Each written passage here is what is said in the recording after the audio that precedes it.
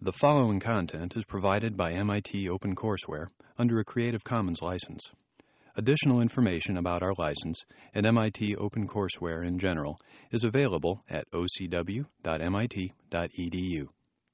Good afternoon.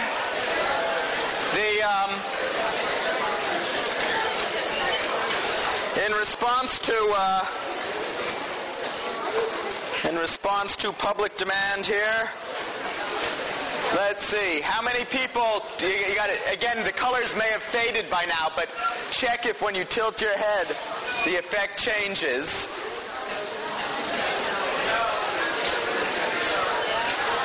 Yeah. How many people still have some sort of an effect? It's really nice to know that this course has some lasting impact on people. And Mara, maybe we should try posting the PowerPoint on the web, because then if you want to build up your own McCullough effect, you can do this and entertain yourselves. If you have been following the story thus far, you should have been, you should basically have the idea that at the front of the visual system, or of any sensory system, you got all sorts of information coming in, that the job of early processes in the visual system is to do the sort of things that the early parts of visual cortex are doing, and say, oh look, there's a little line at this point in the visual field. Oh look, there's a dot there, and there's a line here, and it's moving like that. Little bits of information all over the place. Too much of it for you to handle. So last time I talked about this bottleneck of attention that allows only some of it through to processes that would do things like, say, recognition. And then I'm going to run out of places to draw. We'll take a little detour here. Somewhere up here, you're going to get perception. And the job of today's lecture is to convince you that percept, your current understanding of the world, is always the result of many inferences, many guesses about what the nature of the world might be. Because this information, not only is there too much information coming in, there's also too little information coming in to specify exactly what's going on out there in the world. Consider just a couple of the problems. I think, are they on the handout? A couple of them are. Well, one of the obvious ones is the world is 3D. The world, your job is to figure out what's going on out in the world. The input is inherently 2D. That retina that you've got is a 2D surface. So if you're seeing 3D, you are recovering that 3D information from essentially 2D input. You're collecting information about light intensities. You don't care about light intensities. You care about surface properties in the world. So every patch that you're seeing, if you're looking at this spot right here, what you're seeing is the product of the surface, the properties of the surface, and the properties of the illuminant, the properties of what's lighting it up. You don't care about the properties of the illuminant. You want to recover just the properties of the surface. So how do you successfully ignore the properties of illumination? We'll say a little bit about that. The world you're looking at is an essentially stable world. I mean, things move around in it, but the whole world doesn't jump around. But you're looking at it from an inherently unstable vantage point. You're moving around, and more to the point, even if you're stock still, the way you're looking at the world is you're moving your eyes around. Try this for a moment. Look at the lower left-hand corner of the screen. Without moving your head. That might be a little large. So look at the lower left-hand corner of this McCullough effect test pattern. Look at the lower right-hand corner of the McCullough effect test pattern. Did the McCullough effect test pattern jump when you did that? No, it didn't. Why didn't it jump? Because when you when you're looking here, do I have a laser pointer today? No. Oh well. When you're looking here, the image is to the bulk of that square is to the right of fixation. When you're looking here, the bulk of that image is to the left of fixation. So it's in two different spots on the retina. If I put something here and something here on your retina, it'll look like it's moving. Why didn't that look like it's moving? The reason is that when you tell your eyes to move, you send a copy of that command, in effect, to visual centers of your brain saying, look, I just told my eyes to move. Kindly ignore the resulting smear.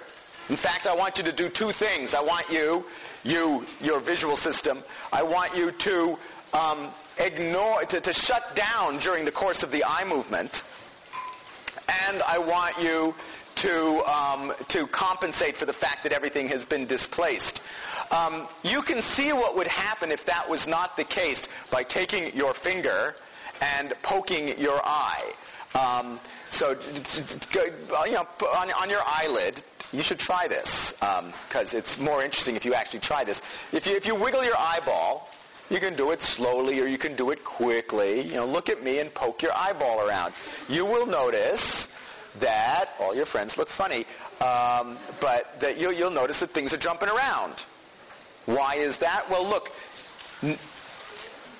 millions of years of evolution did not provide you with a mechanism that said, I am now going to poke my eye. Please send a copy of that signal to the visual centers of the brain saying to cancel that out. There's no cancellation signal here. And so you see the image moving around.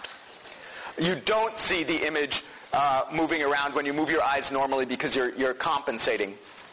You're compensating for it. All right, so you're collecting all this information. You're doing your best to register it in a stable kind of a way. Oh, look at that! It also says I'm going to demonstrate the vestibular ocular reflex. Let me do that, just because you might as well get to use your fingers some more. You also want the world not to jump around too much when you're moving your head. One of the things you do very reflexively is if you rotate your head one way, your eyes counter-rotate the other. That's a very quick reflex. If you want to see how quick it is, try this. Hold your finger out in front of you. Look at your finger. And move your head back and forth and just keep your eyes on the finger. No problem, right? Yeah, you can do that. Now, try to do, at the same speed, move your fingers and try to keep your eye on the finger. Can't do it. It doesn't work because that reflexive movement or that tracking movement there are more neurons involved. It's a slower process. The vestibular ocular reflex is a very short latency kind of a reflex designed to keep the input relatively stable. So you take all that lovely input in, you got all these little bits of information all over the place, and then you've got to make your best guess about what it is that you're looking at. The reason that this is an interesting picture, it's in the book, by the way, so when you can't see it here, you can go and study it in the book until you can see the Dalmatian dog that really is there. How many people can see it now? Right? Oh, we got most of them. Just for, that's, his head is right above my finger, front paws, back paws. He's on a road sloping from lower left to upper right. The point of a picture like this is that it slows down the process of inference enough that you can sort of feel it happen. Normally, when I look out at you, for instance, my visual system kicks up one and only one interpretation of what I'm looking at so rapidly that I never notice all the work that's involved. The purpose of this picture, and really the purpose of this lecture, is to show some of the work that's involved. So, what you've got here is a bunch of isolated little black and white regions. In order to figure out what's going on here, you've got to decide who goes together. How are we going to decide who goes together? Well, let's think of this in the context of a bunch of little line segments. Now, you can sort of decide that some of these guys might go with some of the other ones, but what I'm going to do is rotate all of them by 90 degrees, as I recall. Boop. Well, no, maybe some other orientation. But anyway, now, there's a bunch that go together. They're the same lines on the screen, but now some of them hang together, right? Got that sort of potato shape thing there. Why? What makes these guys go along with each other now in a way that they didn't before? Well, if you've got an isolated, if you're a little chunk of brain that whose job it is to figure out where contours are out in the world, what you're getting from earlier in the visual system is word that there's a little bit of a contour here, there's a little bit of a contour here, a little bit of a contour here. I wonder if those should go together. Now, how do we decide if the little bits of contour might go together? Well, you might do something like this. If you've got, suppose you've got this. Whoop, come here, where's my little, there we go. If you've got a line here, and you're asking, what's the best bet about where this, if this is really a piece of a continuing contour, where is this likely to go next? Well, it might make a hairpin turn and go off that way, but doesn't seem really likely. More likely, it's going to go off in the direction, in something like the direction that it's pointing.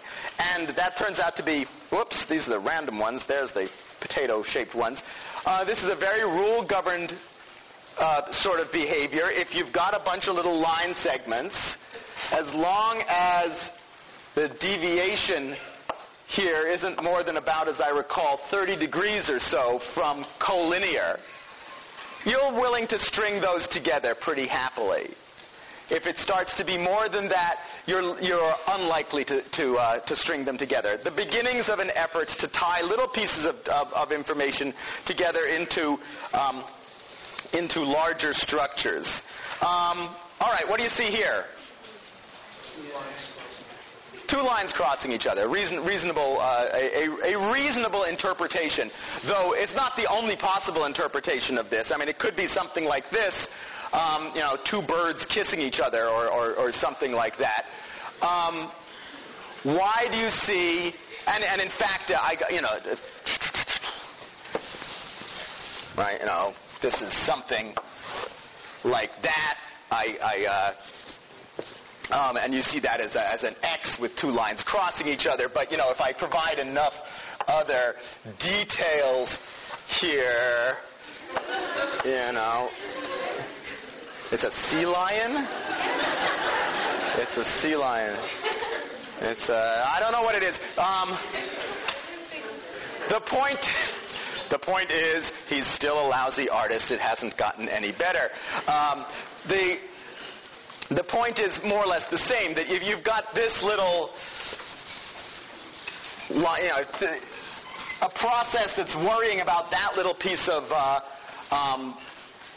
line segment gets to this junction, is busy doing the, 3 roads diverged in a yellow wood kind of thing, trying to decide which way to go, and it's guessing that, all else being equal, I should probably go with that.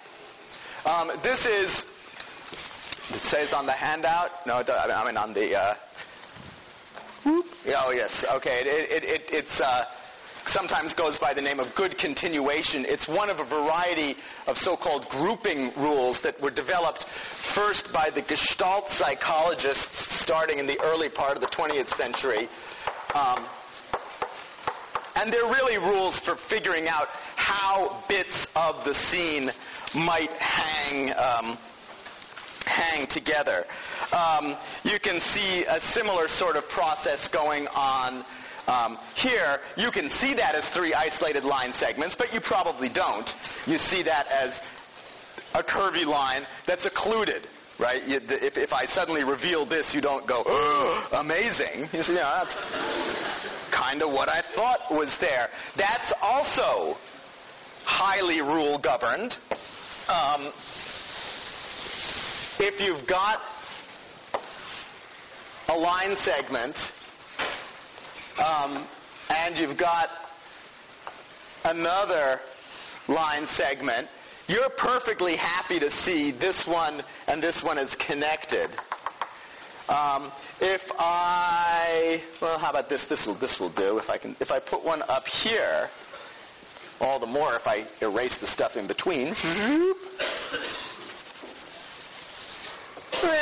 That you're less likely to see as connected. Now, why are you less likely to see it as connected?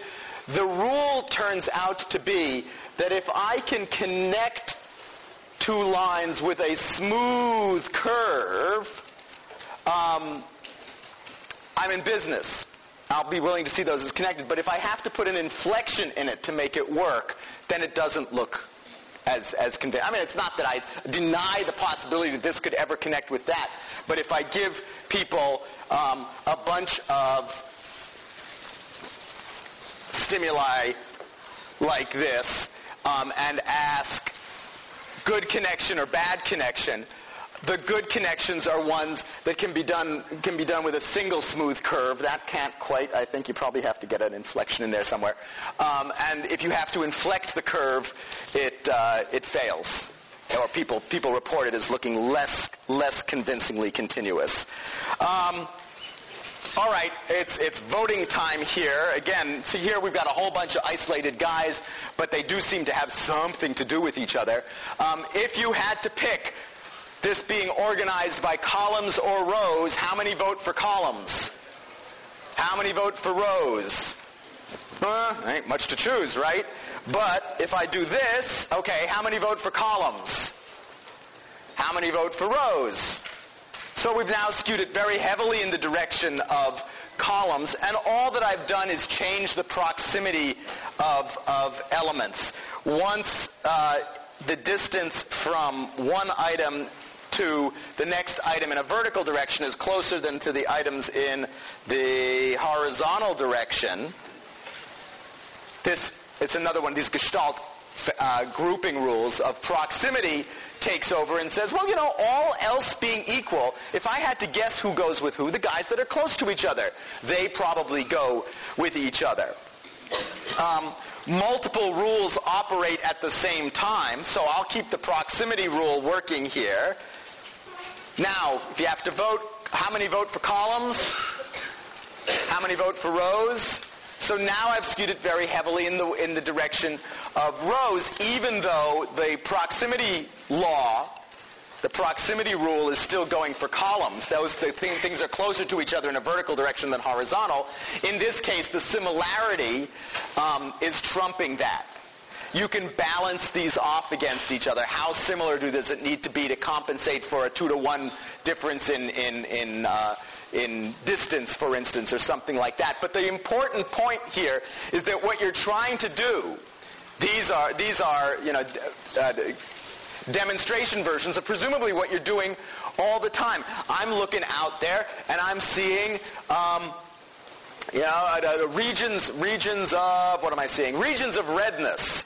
And there's this, I see a few sort of disconnected regions of redness, but I'm guessing they're all part of her top. Yeah, that's your top there.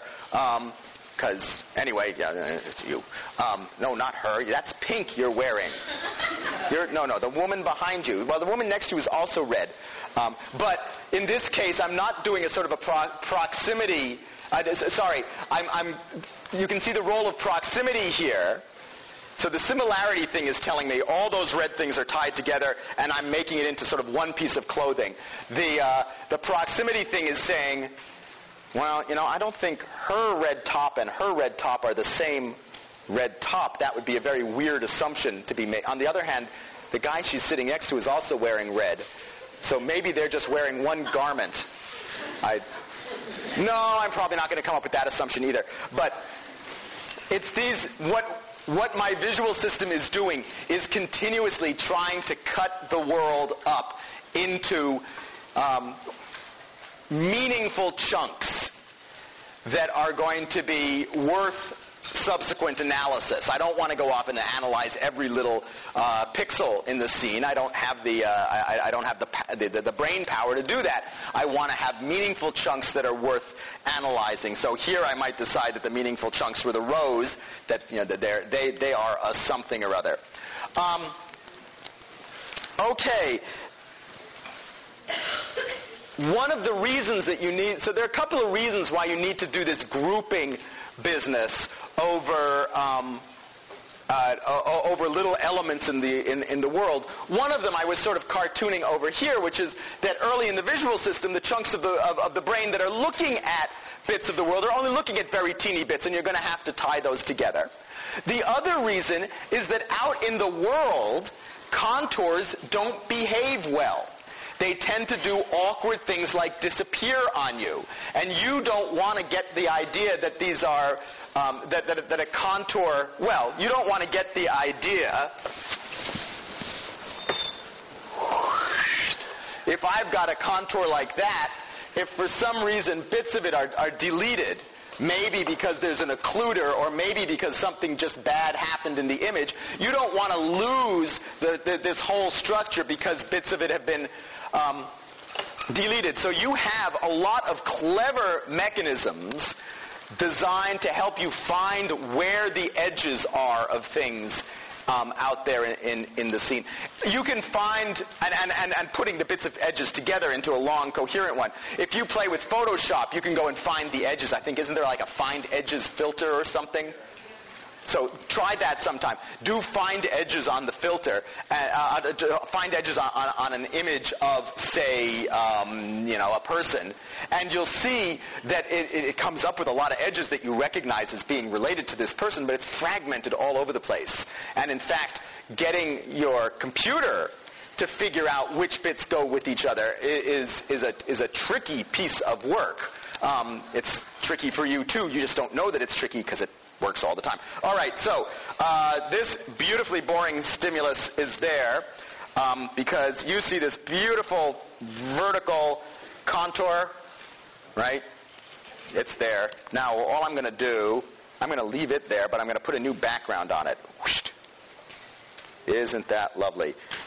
Why is that interesting? Well, among the reasons it is interesting is because it's the same gray stuff that was there before. So the top of that bar and the bottom of that bar are still identical. All four of those little rectangles are all identical, even though they no longer look identical. Because what the system is doing is, actually, can I do this? I forget what I programmed. Yep. Oh, there we go. Look, he's going to turn into that one. Isn't that fun? Whoops, get back there. There we go. But my real point here, so that what that is a simultaneous contrast effect, by the way. This one, this square looks bright because it's surrounded by darker stuff. That square looks dark because it's surrounded by brighter stuff. And even though this bar is continuous in its gray level from bottom to top, it picks up its apparent brightness from the surrounding, the immediately surrounding contours. The interesting aspect of this, from the point of view of understanding where edges are, is that, well, look, if it's darker, if the bar is brighter than the background here and darker than the background up there, there must be a place in the middle where it's gone, where there is no contour. But you don't see that. It's actually a fairly... I don't think I was too busy making this little thing move, and I didn't put in a... No, I forgot to do that. Oh, well. It's not a small region. There's a fairly sizable region of the middle there where there is no physical contour. But you fill it in. You know in some fashion that contour is there. That's called a subjective contour, where you're completing a contour that doesn't have any real support in the image. That's the piece that your Photoshop filter will have a hard time doing, by the way. We can also do a second order effect here that's kind of... Well, no, we'll do that later. Oh, come on, go away. You've moved often enough. Okay. Let's continue the same point here. All right, everybody sees this rectangle, right? And what's the rectangle is what are those black things? Three-quarter circles, yes. The literalists have figured out that these are Pac-Men or three-quarter circles or something like that. But you didn't really see that when it came up. You said, oh, it's a rectangle sitting on top of four circles of some variety. And, in fact, you still see it as a rectangle sitting on top of four circles. In fact, you're probably reasonably convinced that you can see the contour going, that's weird. I'm reasonably convinced that there's an interesting artifact on the screen that's creating contours. I don't know what that's about. It looks better over. It looks less bogus over there. You can probably see the whole rectangle. The white-on-white borders are not there. There simply is no physical contour there. There may be here because the projector's doing something mutant. But there's certainly no contour there, even though the rectangle at the center looks somewhat brighter. Again, what you're doing is making a guess about what is it that actually created that image that's landing on my retina now. It could be a little conference of pack people, right? 4 little three-quarter circles who got together to talk to each other. But that doesn't seem the most likely possibility. What seems more likely here is that it's a white rectangle sitting on top of four black circles. And you end up completing that contour, or this circle for that matter. What are you doing here? You don't need you don't need to have fancy computer graphics to do this. One of the advantages of the material in this particular lecture is that it provides great material for doodling in other lectures. So if you like subjective contours, you can make your own. And so, how's that look? Got a subjective contour there? It's not perfectly circular, that's okay. But what seems to happen is that you generate a hypothesis that says, the contours, the whole problem I got here is the contours don't just end in the world, they tend to continue. Well, if this guy's continuing, well, what happened here? Well, maybe it ran into another edge and it's being hidden. Well, all else being equal, it probably ran into an edge that's orthogonal to the direction it's going. Let's guess that. And if we guess a whole bunch of little orthogonal edges, we're back to that earlier demonstration with a bunch of little line segments. I can tie those little bits together. They make a kind of a circle thing. So I end up seeing that imaginary circle. And in fact, I'm going to start filling in the contour all the way around. That suggests, by the way, that if I was to tilt all these lines a little bit off of straight radial, so that the virtual line segment was not forming a nice, neat circle, that the impression of a subjective circle would get weaker. And you can decide whether or not that's true here. So, see this circle? Now, the question is this version... We'll give you 3 choices here. Stronger, weaker, or about the same. How many vote that this one is stronger than the previous one? How many vote for just about the same? How many vote for weaker? Just about the same. That's a boring demo. I'll have to change that next year because it didn't work well enough. Okay.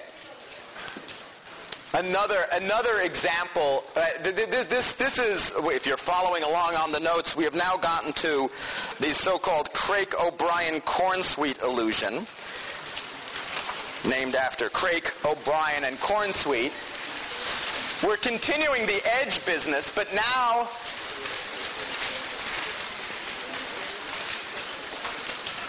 what I want to do is tie that into that topic that I mentioned early in the lecture about how it is that what you're interested in is things, the surface properties in the world, and you're not interested in lighting. Lighting is very boring. What do you see here? Some bold soul described this complicated image. Boy, slow group. A gray thing. Two gray things. Okay. All right. And if you had to... one's darker. Oh, boy, this is... I'm going to bring my pliers next time for... This is like pulling teeth. Yes? It's, like, the way I see it is, like, you see, like, the top of the pyramid, and it's, like, shading on the other side, like... Top of it. Oh, yeah, okay. So the light's coming from the left or something like that. Oh, okay, yeah, that's a complicated inference about these things. Okay, but what you don't particularly see is this. If I take the edge out... If I take that edge away from the middle here, what you discover is that the whole thing is the same gray. That's not obvious. If you were to draw the luminance profile, drag a photo detector across this thing, what you would get is something like this. Which side is bright? Okay, that side's bright. So it rises, then drops across the edge, and then rises back like this. So that if you take out the actual edge, it's equal on the two sides. So that's kind of weird. Why does it look like... Now what, remember... Here, well... They didn't believe me. They thought I was doing something evil here. Yeah.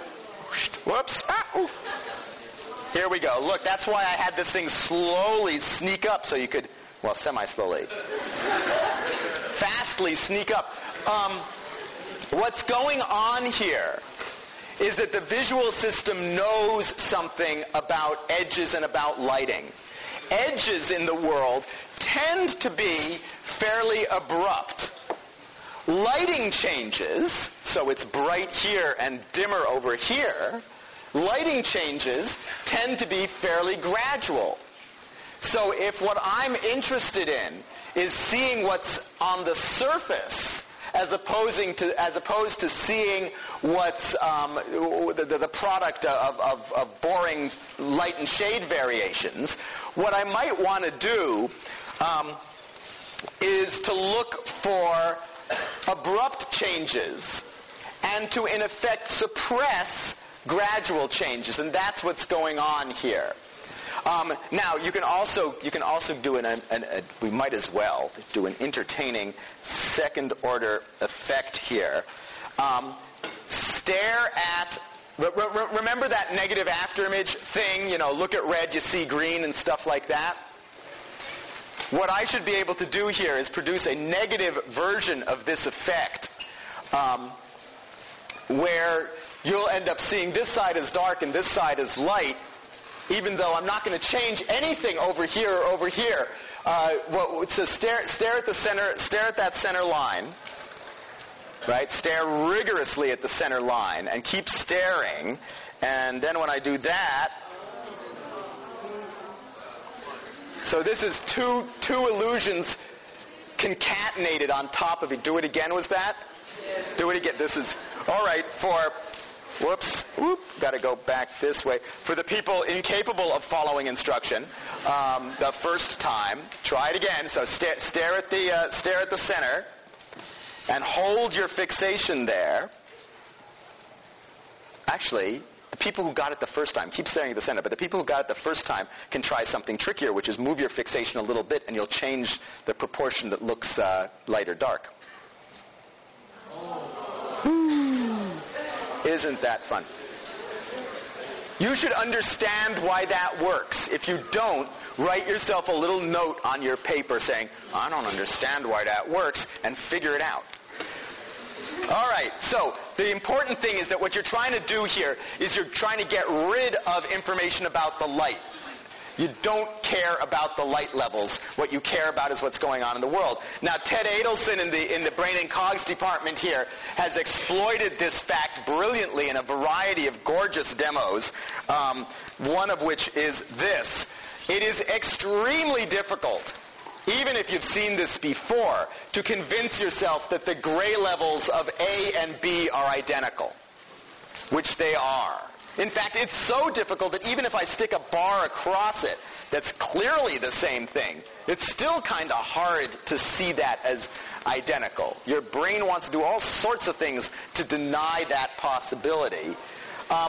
What's going on here? What's going on is that virtual cylinder is casting a virtual shadow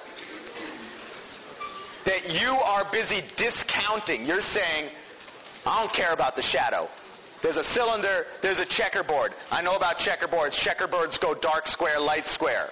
I can figure this out. That means that B is a light square because it's like surrounded by dark squares, and A is a dark square because it's surrounded by light squares. And it's a particularly lovely example of, among other things, this ability to get rid of information about the illumination. This isn't to say that what you do is somehow just run some sort of throw away the light source information and don't do anything with it. Whoops, get back there. Yeah, what's it say? Cow, okay. There are only white and black on that screen. Look at the C and ask where that contour is coming from. That contour, particularly the outside of that C, has extremely little support in the image. What you are doing is making an inference. This time you're using the shadow information. You don't want to see the shadow. How many people see it as not only as cow but as an embossed word cow sticking out a little bit? Right? That the reason you're seeing the cow at all is you're assuming that those black things are shadows. If those black things are shadows, it follows the light is coming from the upper left. If the light is coming from the upper left, well, we can go and figure out what shape object must have been producing those shadows. And the answer spells cow. But if you were to take a look at the C is the clearest. Well, I don't know, the O is pretty good too. And so is the W, for that matter. Anyway, look at any of those guys and look at the shapes of the black bits, which is the only thing that stands out from the background, of course. There's nothing else there except the black bits on a white background. You know, none of those bits say C or O or W. It's a construction based on the assumption that the black bits are shadows. You use that sort of information all the time to do things like see faces. These are so-called Mooney faces, named after a guy named Mooney, where you can see, you can tell me a lot about the curvature of these faces, even though, again, there's nothing on the screen except for black regions and white regions, none of which are themselves particularly face-shaped. I mean, look at the eye. Are any of those eyes actually shaped? Look at the guy on the right. I mean, his eye, he's only got one, apparently. The other one's in full shadow. That eye looks like, I don't know, a mutant bunny or something. If I just presented, I should do this. If I just presented the eyepiece on the guy on the right, that black blob that's defining his eye, if I just presented that in isolation, nobody would say, oh yeah, sure, that's an eye. They'd all be saying, Dalmatian dog before mutant bunny this time or something. And it relies on these assumptions about shadows. That's what is what you're doing here. It survives inversion reasonably well, at least but those don't look like faces very much. What went wrong? Well, you might think, well, what went wrong is I know that shadows aren't red and blue, but that's actually not the problem. Here they look pretty good, right? Those faces look okay. But whoops, these faces look lousy. Why do they look lousy? Somebody raise a hand. There's a theory. Yes, if you make the shadow regions lighter than the lit regions, the brain says, that's not a shadow. I know, I don't care about shadows. I don't want to see shadows as entities in their own right, particularly most of the time.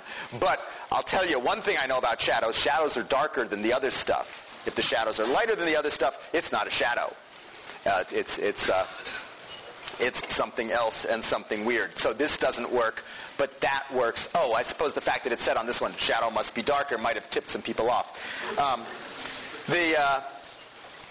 Okay, let's see here. I think what I will do, this makes a very natural break point where it says Mooney faces, and we'll go on to this question about making the best guess you can make in the context of 3D, going from 2D to 3D. So, but before we go on to that, let's take our brief stretch your limbs kind of break here.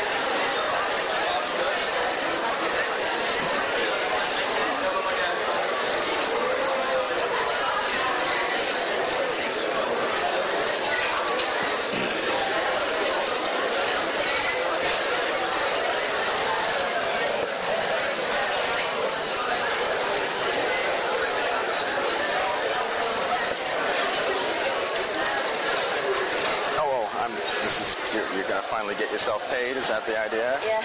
Is that a pen or a pencil? Pencil. Do you have a pen? I probably have a pen.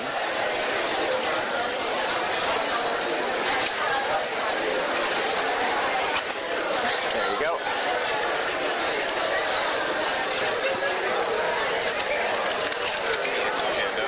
I would try that side if they're not over on this side.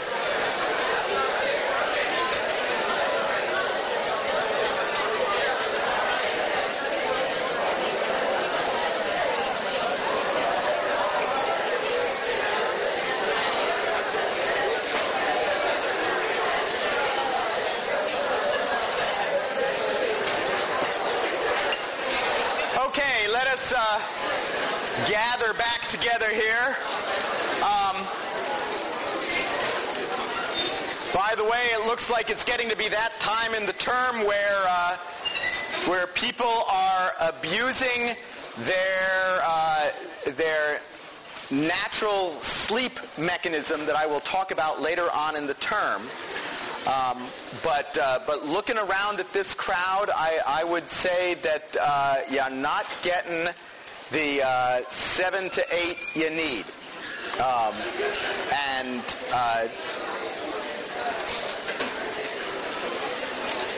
Or if you are, maybe you really need 10 and you're catching the extra 2 here. But let me... There are lots of ways. So I've been talking about sort of little, almost like atomic, small-scale examples of these sort of inferences that you make. And now what I want to do is sort of head for sort of the larger picture of how you make an inference about the whole scene. I'm not going to get all the way there, and I also can't really... there are many realms I could talk about this in. So I'm going to talk about it in one restricted area, which is this question of going from a 2D image to 3D inferences about the world, something that you do automatically all of the time. And I want to explain a bit about how you do it. You will see on your handout there's this very useless blank region that says 1, 2, 3, 4, 5. I'm going to go through a series of depth cues, probably more than 5 of them. And that's what's supposed to go in there. There are lots of different sources of information that you use to go from the 2D world to the 3D world. Many of them seen here in this lovely piece of Renaissance art that we will come back to. But here is a much more boring piece of art. What do you see? Yeah, a circle, square, and a diamond, right? And then there's the clever person who's trying to figure out, I described them as Pac-Men before, but these aren't But you see a circle, a square, and a diamond. You don't have any serious difficulty inferring that. A triangle, sorry. You don't see this. for present purposes, the important point here is you can also tell me their depth order, right? I mean, it's in some sense so obvious that you never think about it, but it's a very important source of information about depth order that you get simply because you know that solid objects occlude each other. So you firmly believe that I am standing in front of the screen. I could have, well, no, I couldn't have. It would be theoretically possible that I have suddenly cut a cunningly wolf-shaped hole in the screen, and I'm actually I'm A, very large, and B, standing over, towards East Campus somewhere. And you're looking at me through this set of holes. Right? You automatically leap to the assumption that if it looks like it's occluded, if A looks like it's occluding B, A is in front of B. My bunnies, I don't know what happened to them. They got kind of pixelated. But, all right, which bunnies are closer to you? The big bunnies are closer to you. Right. Why do you think the big bunnies are closer to you? Because you're making an inference that bunnies are roughly bunny-sized, and that if one of these would it be, in the same way that I am currently making the assumption that you guys are all more or less people-sized. If I did not make that assumption, I would come to some very odd inferences about the current view that I am looking at. So, the people in the front row, there's a person in the front row, her head is about 2 degrees of visual angle. Remember, 360 degrees around the head, around my head, 300, each degree is about my thumb, so her head takes up about 2 degrees. And, all right, let's see, there's this guy in the cheap seats back there. His head is only about half a degree. I could make the assumption that he's a pinhead. Right? A guy with a real small head sitting out in the deep back out there. Or actually, I wouldn't make the assumption that he was sitting in the back. He's a pinhead sitting at the same distance as large head woman here in the front. But that's dumb. Right? Your visual system knows that's dumb. Your visual system knows people are roughly people-sized. Not exactly people-sized, but roughly people-sized. And if I see a bunch of small things there and a bunch of big things here, hey, gee, odds are that this is closer than that. And that's part of what's giving me my current inference that I'm looking at a tilted plane of people in purple seats, is this information about size. If I organize the bunnies the way you guys are organized, I get a much clearer sensation of depth from this texture gradient. So now you should be able to see a sort of a tilted rabbit plane, right? Even though objectively it's just sitting flat on the screen. It looks tilted. Was that a hand up there? That was a hand.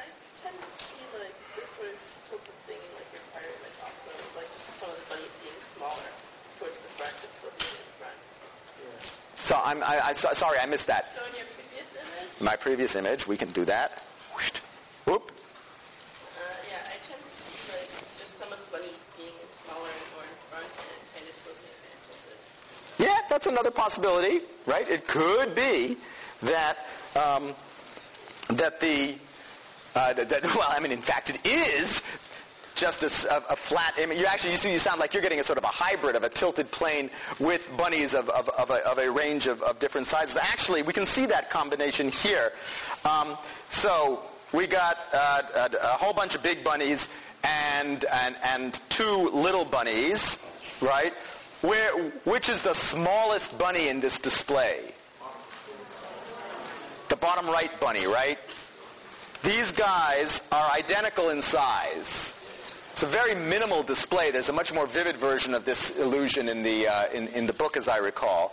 It's a very minimal version of the illusion, because you assume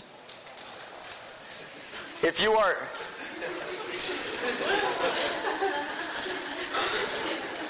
All right. So I still can't draw. If I am looking at 2 bunnies, if I'm looking at a ground plane, right? If I'm looking at a ground plane, closer is also lower in the visual field, right? So you make an automatic assumption. That was what was giving this woman the notion of a faintly tilted plane in the first bunny example. You make the assumption that the bottom of the image is closer to you than the top of the image. Well, if the bottom of the image, let's go back here. Whoops, not there. If the bottom of the image is closer than the top, and these two bunny images are the same size, if this guy is closer, it must also be really small. Right? Remember what I was talking... Suppose I took the guy from the back row here. His whole upper body fills the sort of top joint of my thumb in visual angle terms. If I moved that image to the front and sat him in a seat here, he'd be about the size of this woman's upper arm. And I would think, that's a really small guy. Right? The whole guy fits on, she could wear him on her, instead of wearing your heart on your sleeve, you can wear the whole guy on your sleeve. So that's what's going on here. You're making the assumption that small bunny 1 is closer than small bunny 2. They're the same image size. You therefore infer that out in the world, this must be a really small bunny, and that one's just a reasonably small bunny. Now, the bunny part turns out to be not that critical. Here you can also see a nice texture, a nice plane going off into the distance with objects that are clearly not meaningful.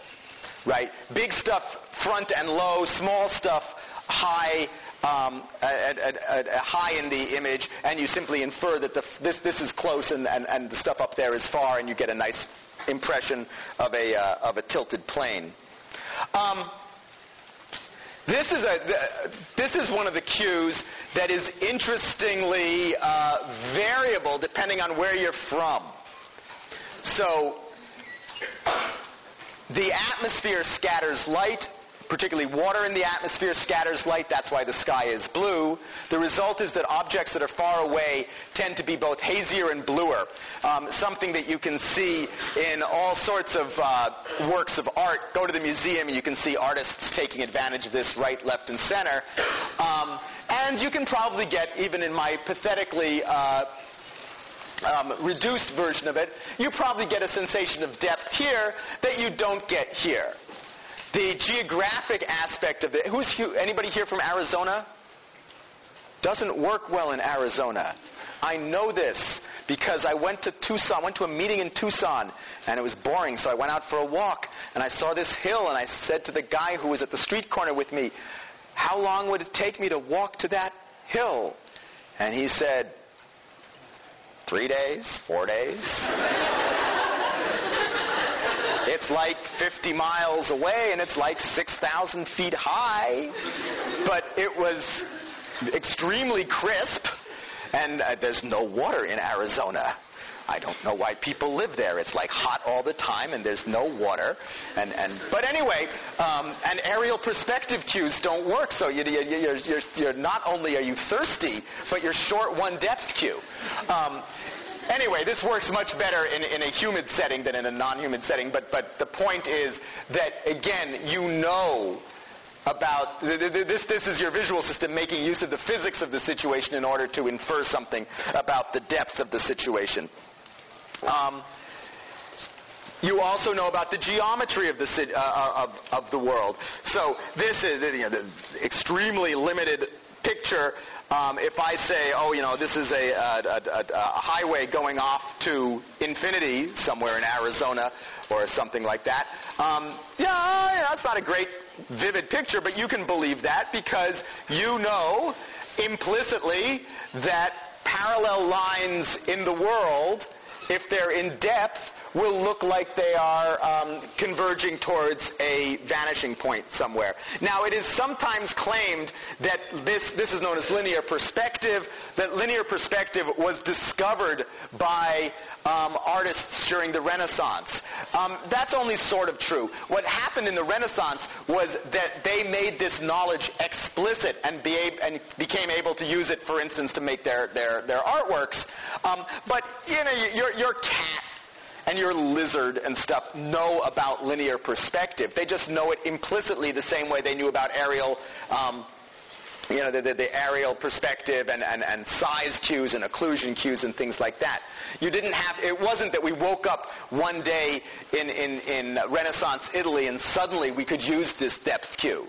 It's what we figured out was how to paint with this depth cue. And you can do all sorts of amusing things with this depth cue. So, for instance, lines look more or less the same size, right? I just drew them with the chalk. They are about the same. Yeah, okay, good. Let me see if I can change that here.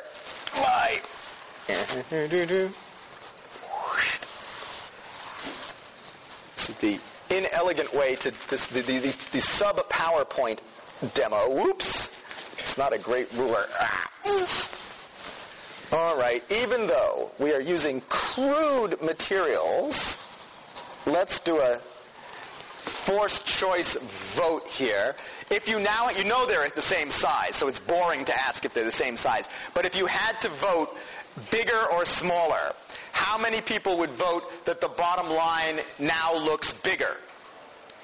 How many would vote that the bottom line now looks smaller? Well, I guess that worked, cheap chalk and all. This is an illusion known as the Ponzo illusion.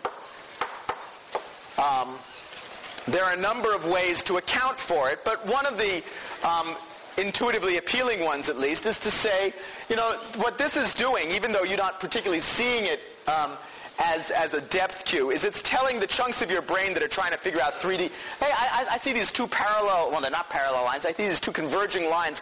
If they're parallel lines in the world, they must be going off into depth. If they're going off into depth, then this thing is further away than this one. Well, if this one's further away and they're the same size on my retina, well, this must be bigger. If that's not intuitively obvious to you, think about this as train tracks, right? So here are train tracks going off into the distance, and ask yourself, which maiden here tied to the tracks is in more distress? Right? It's obvious that this must be the bigger person if we interpret this as train tracks going off into the distance, even though we know that they're essentially the same size. Right? So you're getting the results of the inference are then influencing what you see. They're influencing other inferences that you make about the image. Now you can exploit these rules of linear perspective in much more elaborate fashion than that. And the great master of that game is Escher. Here is one of Escher's pictures. What you want to do, again, I think the image looks rather sharper up on these side guys, but ask yourself where the vanishing point is in this image. So look at the first floor of that structure. And it's pretty clear that those railings are converging to a vanishing point off to the right somewhere. Well, now look at the top floor. Well, that's converging to a vanishing point off to the left somewhere. You say, oh, it doesn't, and then when you try to put the whole thing together, you've got a structure that doesn't quite hang together quite right. This tells you a couple of things. Thing one it tells you is Escher was a very clever draftsman. Thing two that it tells you is that you do a lot of these calculations about perspective very locally.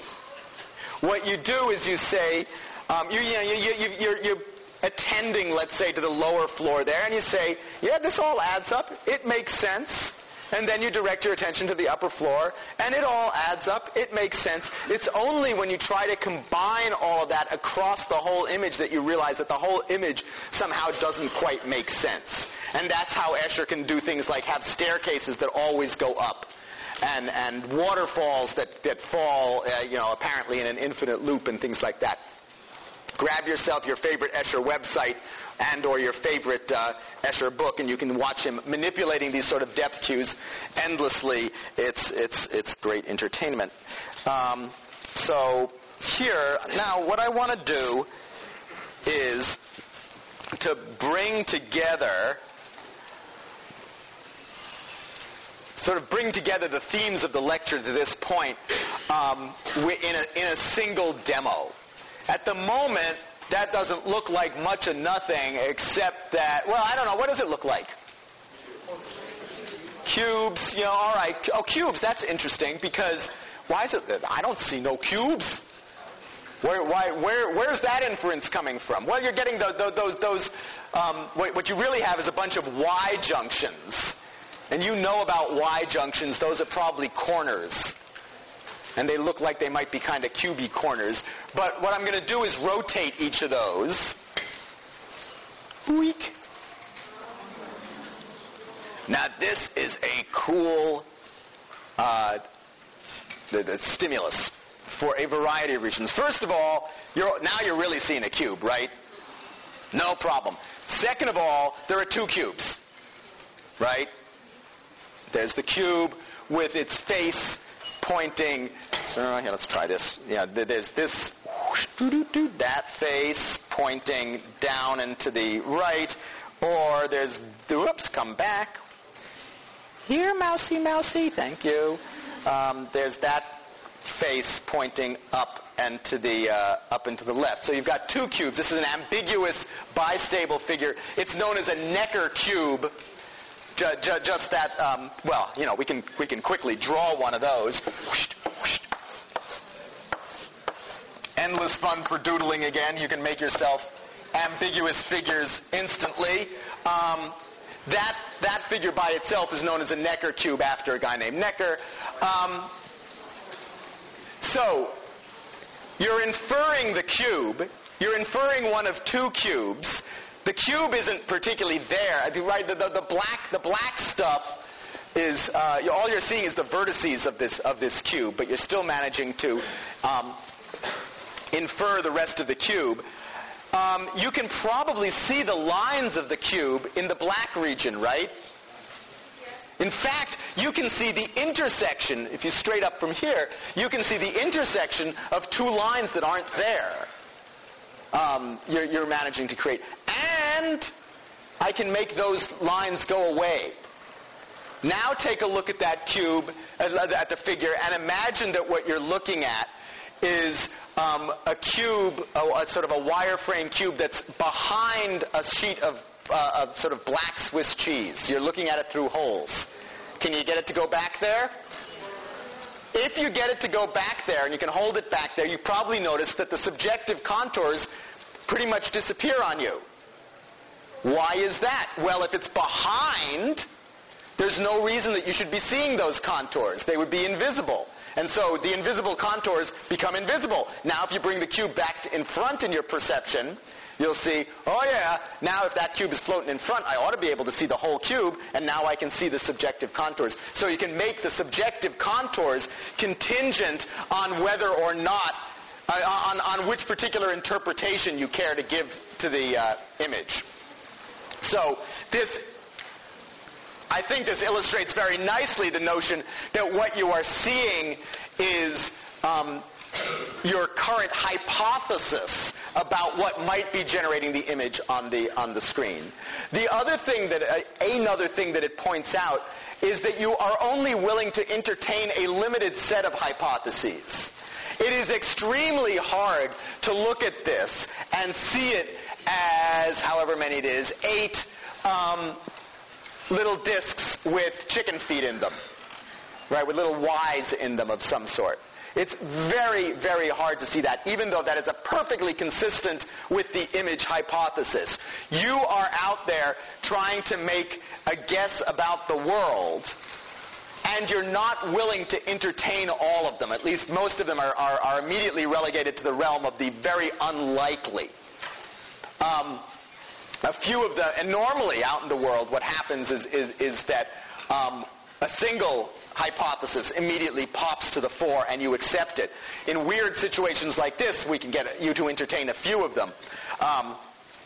But it is you immediately narrow down the realm of possibilities to a few, not to an infinity, even though there's an infinite number of possible ways to generate this thing. Shadows I've already shown are a depth cue. The reason for putting this nice piece of Renaissance art up there is to point out that while shadows are a depth cue, you're not actually terribly picky about the physics of the situation. At least not the global physics of the situation. So where's the sun here? This is an outdoor scene. Where's the sun coming from? Well, if you look at the people in the lower left, or the people on the ground plane there, it's pretty clear that the sun must be down and to the left somewhere, right? Well, look at the shadow underneath that portico. Oh, no, the sun must be up and to the right there somewhere. There's no consistent source of illumination in this image. But you're perfectly willing to use the shadow information to give you depth information. It's giving it to you locally. The fact that it doesn't add up globally doesn't bother you, and it doesn't even bother you to the extent that it bothers you in the Escher picture where the building was actually impossible. Here you don't recognize the impossibility at all unless it's pointed out to you directly.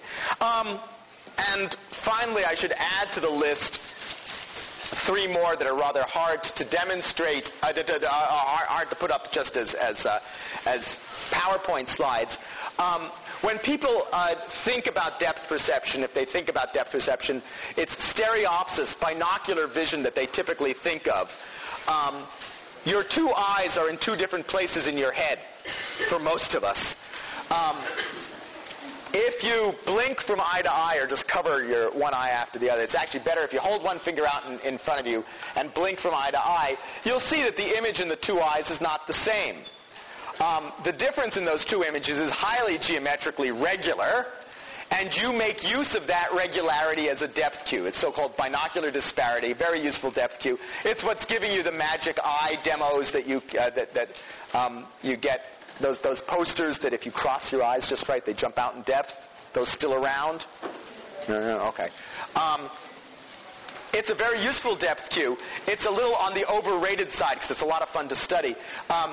People who think that binocular vision is the be-all and end-all of depth cues should cover one eye and ask if the world suddenly looks very flat. It looks a little flatter, but I can still perfectly well tell who's in front of whom. On the other hand, if you want to see what stereo is doing for you on a beautiful day like today, go outside, lie under a tree, close one eye, and look up into the branches, and try to figure out which twigs are in front of other twigs. And you'll have a very hard time doing it.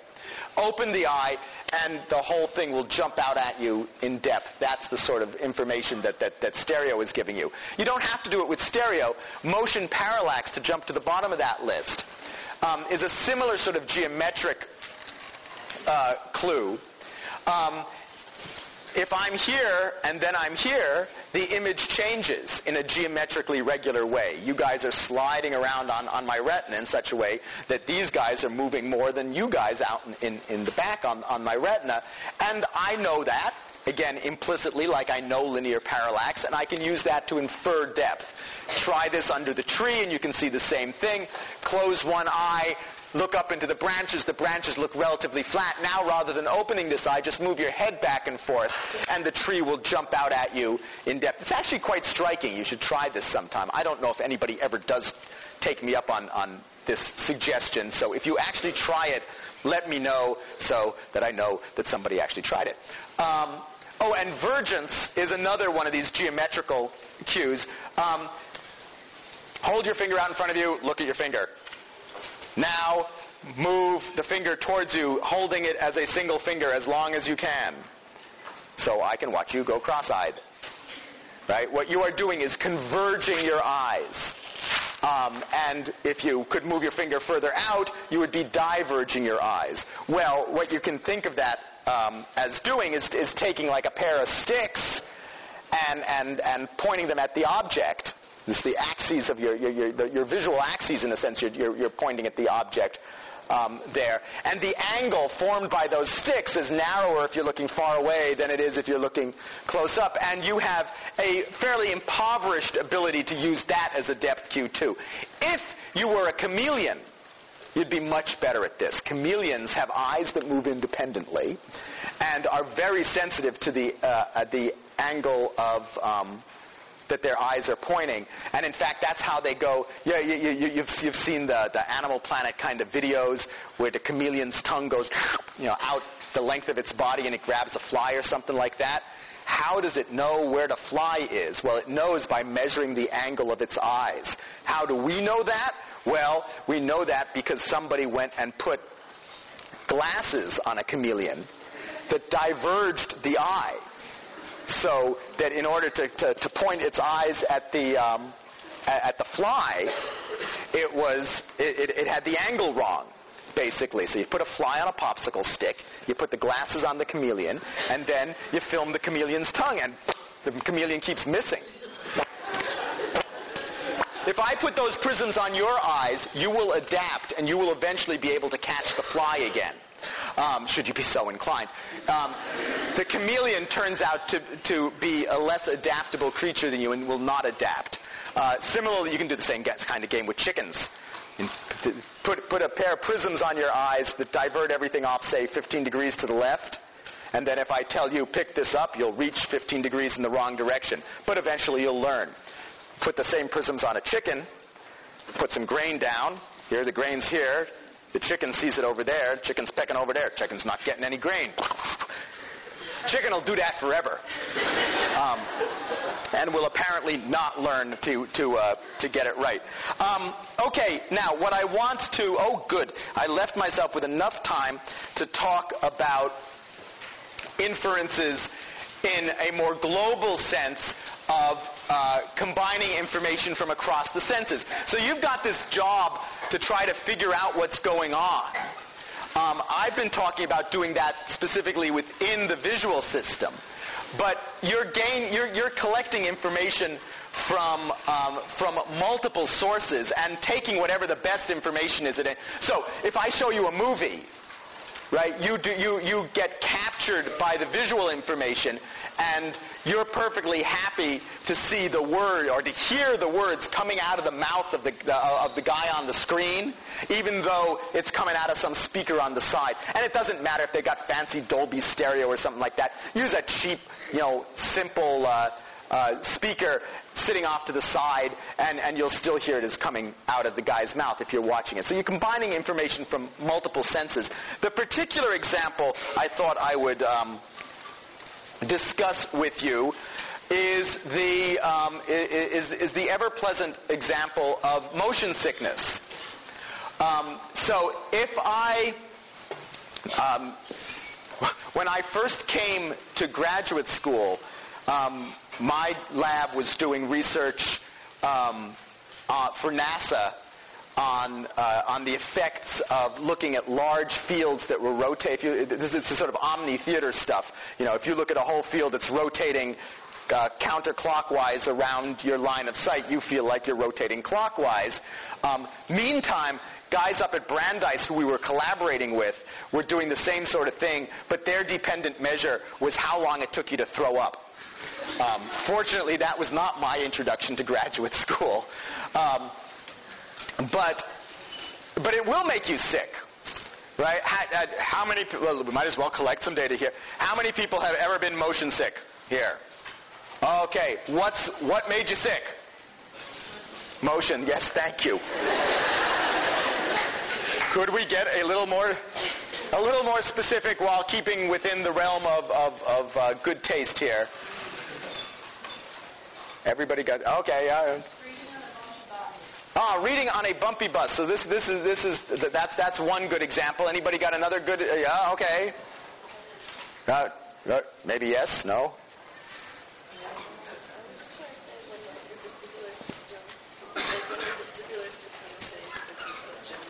Oh, okay. She was going to give the answer. Motion sickness from watching something without actually moving yourself. So the answer that she's giving. Well, all right. We'll take one more here. Oh, spinning around in a circle. Did you get sick while you were spinning around in a circle, or after you stopped?